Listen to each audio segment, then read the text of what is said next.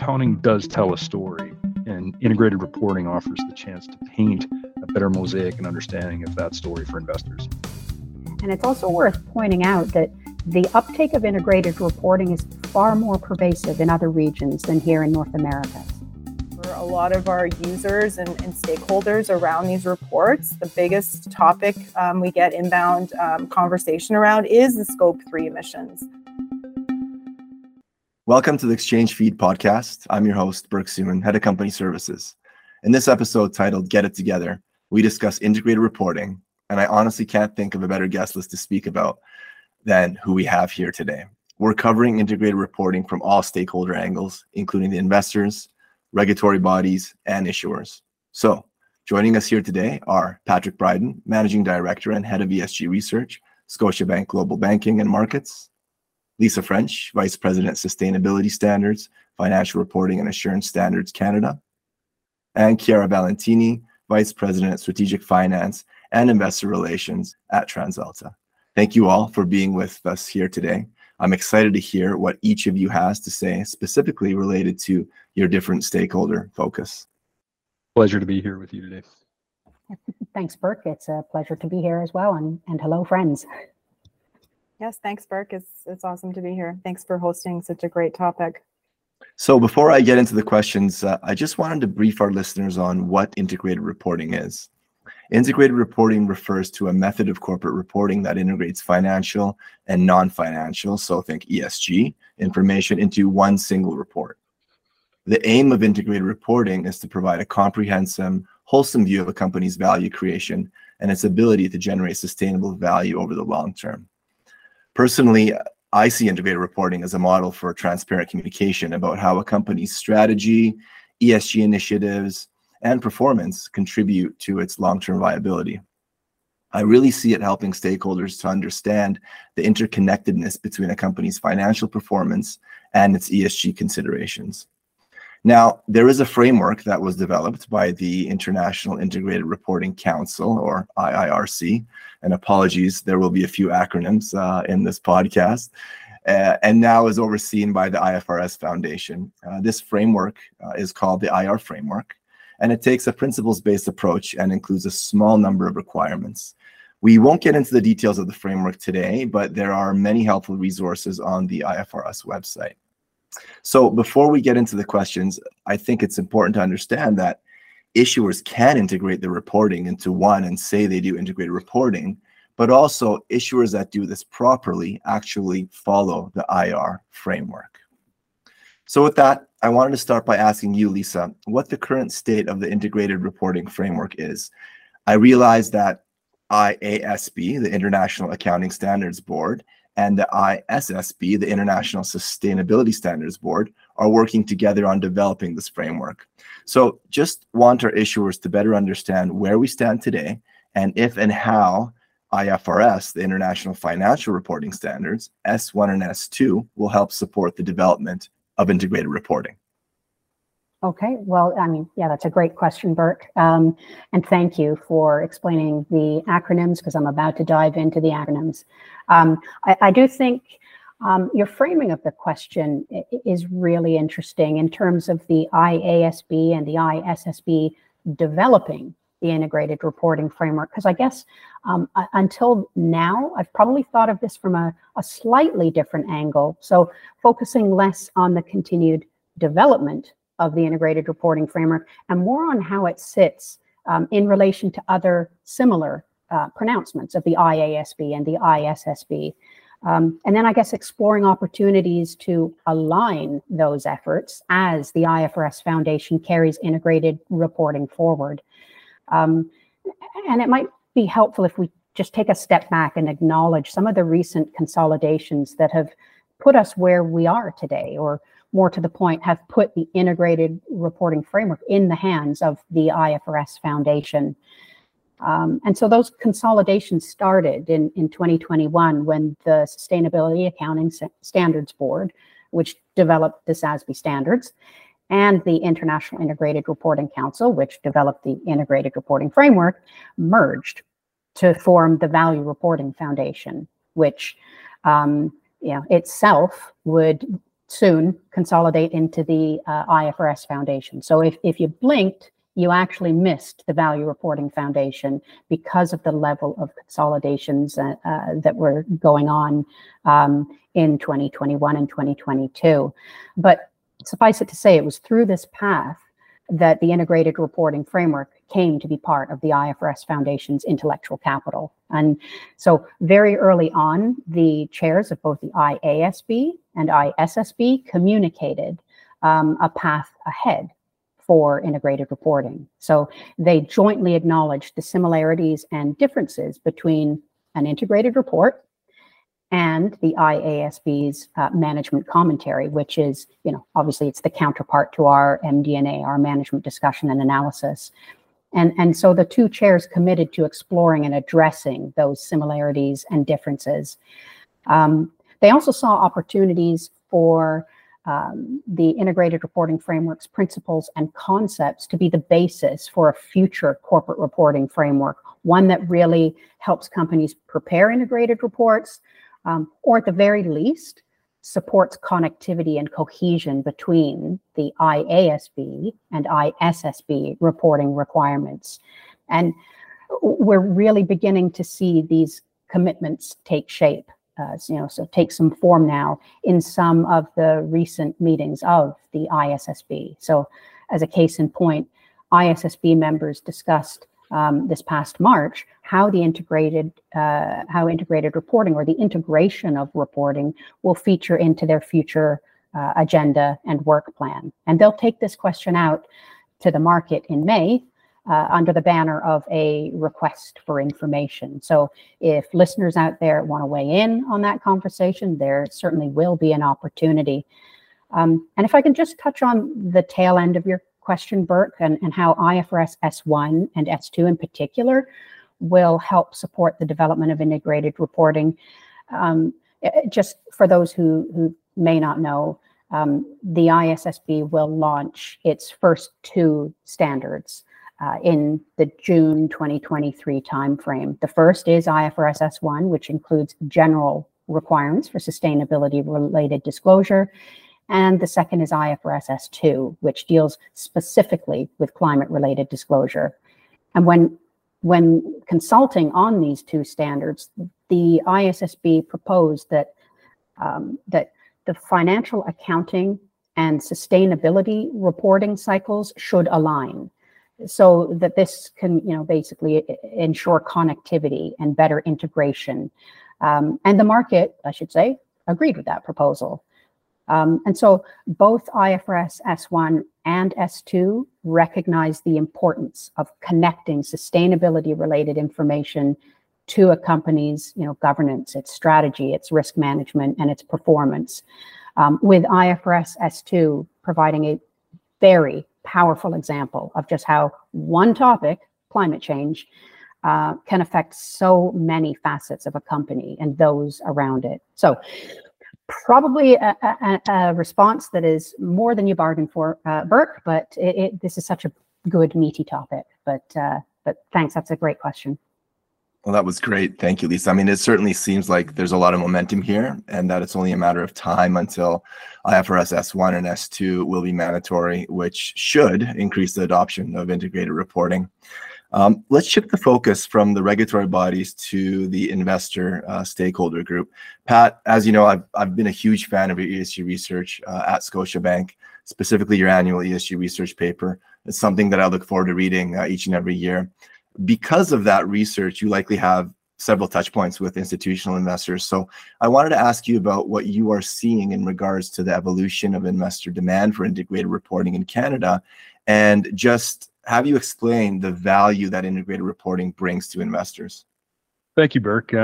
My colleagues and I have a lot of gratitude for the work we're able to do, and we sincerely appreciate this kind of opportunity to engage with stakeholders. So with respect to the first part of your question, we find most institutional investors are interested in the rise of what I'm going to call quote unquote non-financial information, and that it can be coupled with quote unquote financial information to help better complete investment mosaics. We have disproportionately large pension funds and global asset managers in Canada where sophistication is high and interest in integrated reporting is clear. For others, it's nascent, so not as advanced in the journey of the technical aspects of integrated reporting, but the underlying inclination to know more about companies and to find new angles of investigation is still very strong. And we can see this demand for greater insights through measures such as our readership analytics, conference attendance, et cetera. Most importantly, though, I think it's important to add that we often talk about institutional investors being the top of the food chain, but in reality, it's the people on behalf of who they invest for who are truly the top of the food chain. It's individuals like our friends and family in all walks of life who have become more empowered and are driving demand for more comprehensive understanding of corporate performance and associated impacts. So maybe if we jump into the second part of your question, you asked about the value integrated reporting can bring to investors. Lisa's obviously provided a great overview of the state of play for integration today. And I'll try to add to that, I guess, anecdotally through some of my travels in my line of work. So I'm an energy analyst by background, and my colleagues and I started to see valuation multiples compress at a point in the cycle around 2015 when it should not have been occurring. And we asked our head of research at that time if we could further analyze why. And it was not complicated. If you went into any Tim Hortons in Canada, people could tell you that it was about emissions, coastal rights, indigenous rights, and energy transition dynamics. These challenges and opportunities were affecting valuations through concerns over issues such as carbon taxes, social license, and the terminal value considerations for how we value companies. So at its core, integrated reporting seeks to better understand enterprise value creation over short, medium, and long-term dynamics through disclosures that help basically contextualize not only financials, but also the business strategy and the stakeholder impacts. And if you dig into integrated reporting and its framework, there's 6 capitals, quote unquote, that are listed. They're financial, manufactured, intellectual, human, social, and natural. And what became ESG for us was basically going beyond the financials and the operations and looking for additional relevant factors from these other realms of analysis. So in my view, the idea of integrated reporting, is it useful? Absolutely, we would say yes. That's interesting with the energy valuation numbers analysis, Pat. I've also seen several research pieces that show the historic positive correlation of key financial ratios and companies that are making a positive societal or environmental impact within the course, of course, of their regular business operations. Shifting gears a little bit again and focusing on the other stakeholder group, our issuers. I'd like to understand about TransAlta's journey and maybe focus on some practical advice for our issuers. So Chiara, can you take us through that journey and how and why TransAlta integrated its reporting? Sure. Thanks, Berk. Happy to be here and share our experience. So TransAlta's journey on sustainable reporting has actually been quite a long one. We were actually just talking about this, the other day, but next year would mark our 30th year of sustainable reporting. So we've been on this journey in various forms since 1994, and then we formally started our integrated reporting about 7 years ago, where we actually went and did the formal process of integrating it, getting assurances and so forth on our integrated statements. And so we've continued to create to produce our integrated reporting statement ever since then on a continuous basis. Honestly, we tried to go back through our annals to see kind of what drove that decision, but it's been so long that we have no corporate memory on what was that linchpin to sort of put us on this path. And honestly, it was an evolution where within our power generation space, it became very, very clear that we had to consider a balanced scorecard. Here's an industry that is like Patrick described, being hit with carbon taxes, emissions regulations, and so forth. And so part of our performance measures, we had to include the full picture, not only just our financial and operational results, but safety, people, and our environment goals as part of giving you a full picture of our performance. And so since then, we've continuously evolved on our journey. It is an integrated perspective that we retain and evolve and is part of our DNA and really how we think about our corporate performance across all these critical resources. And so, yeah, it's been a great journey. 30 years of sustainable reporting and an additional 8 years of integrated reporting. Incredible. TransAlta is certainly a leader in this. Throughout that time, and not going to be able to go back 30 years, but throughout maybe the past few years, what type of stakeholder feedback did you receive, and what type of feedback do you continue to receive regarding your integrated reporting? Our integrated reporting is highly useful to our readers. We get very good feedback from our stakeholders, and I think what they value the most, and I think Patrick talked about it earlier, is around the transparency and being able to frame our performance around all these various metrics. In the last few years alone, we are seeing an uptick on investors more and more relying on these reports to inform their investment analysis and making their decision making.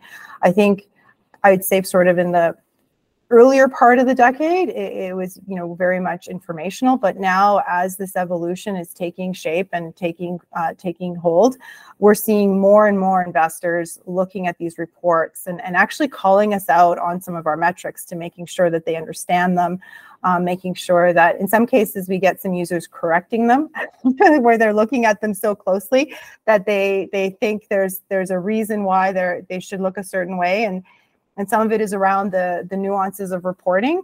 But typically, we're seeing investors embracing this section of our performance more and more to help them really get comfortable around where the company is going and how our strategy is shaping around all of these elements.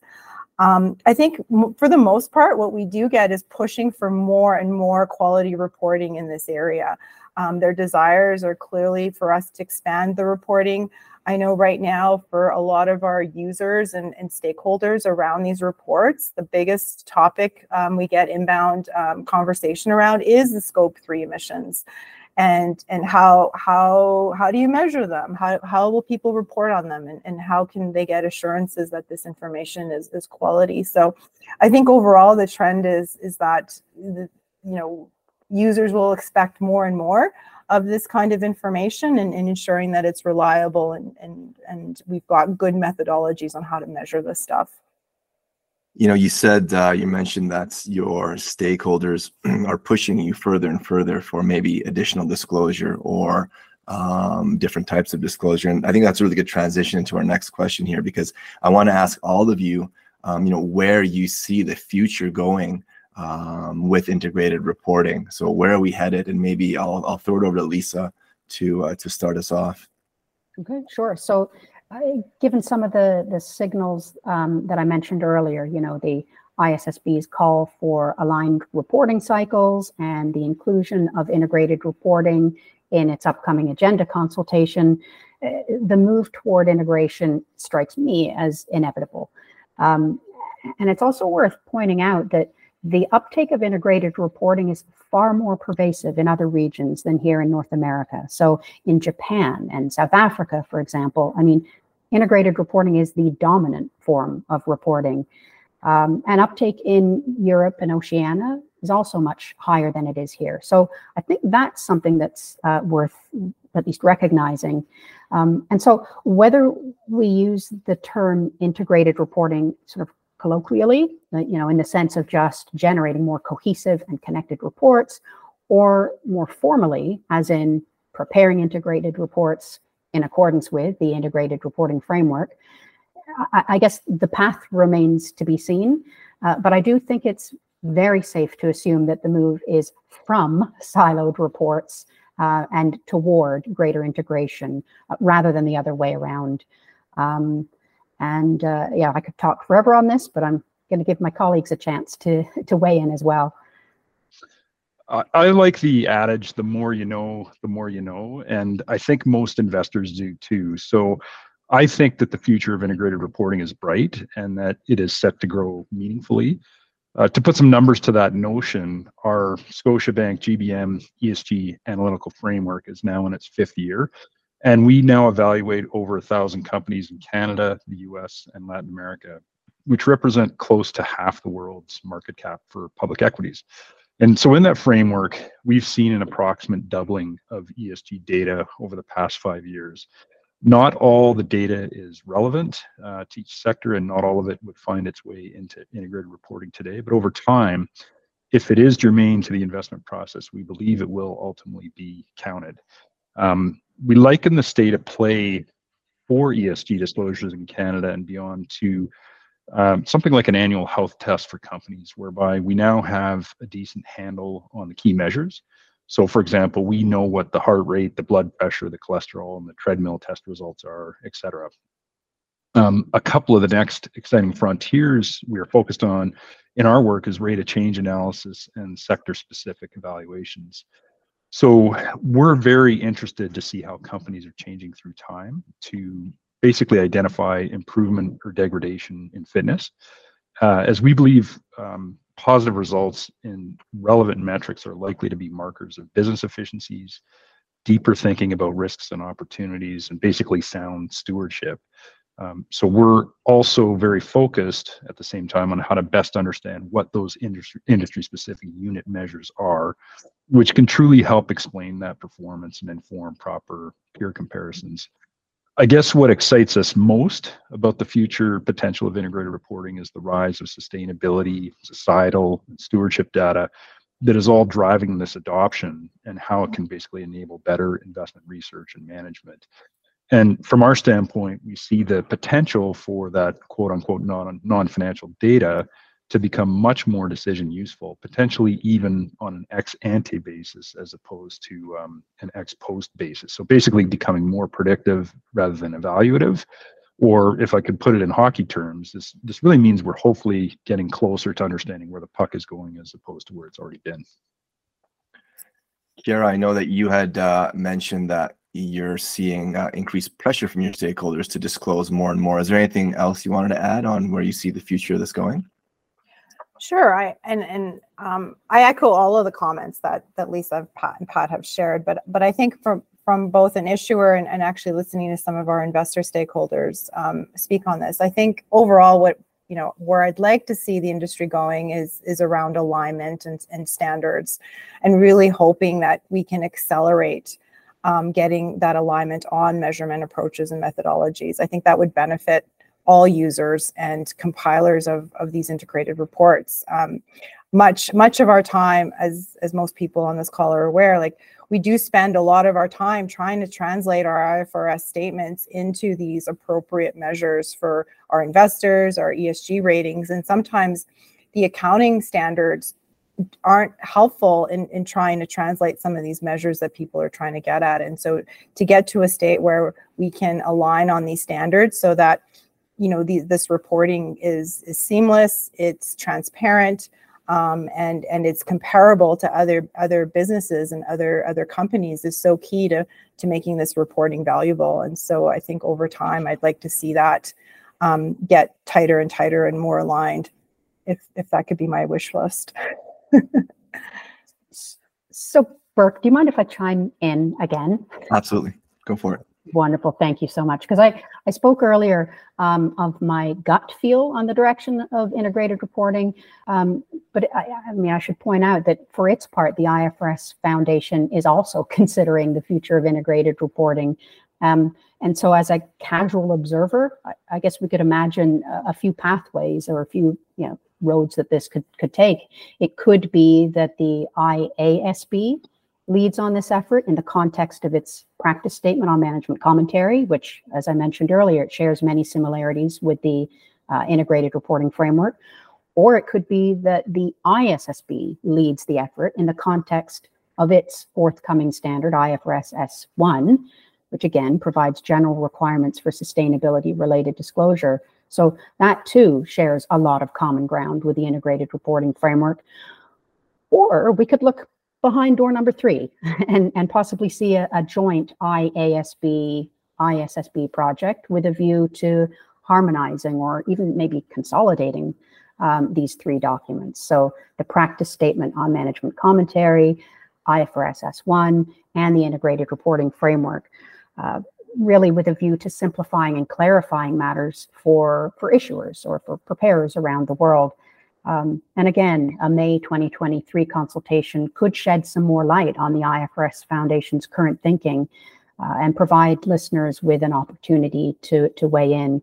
But regardless of the path that it chooses to take, though I must say I quite like the notion of the IASB and ISSB working together on this, I do see the integrated reporting framework as being sort of the foundational document here, if only because it's, you know, conceptually more comprehensive and has seen more uptake worldwide by companies. So there's definitely a good solid footing from which to start. So I just wanted to sort of comment on less gut feel and potential roads that this could take.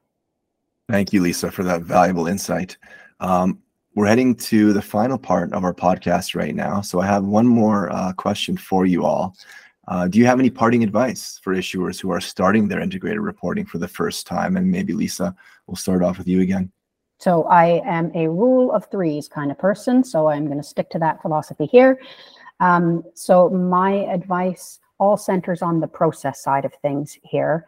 So how companies can or should approach integrated reporting.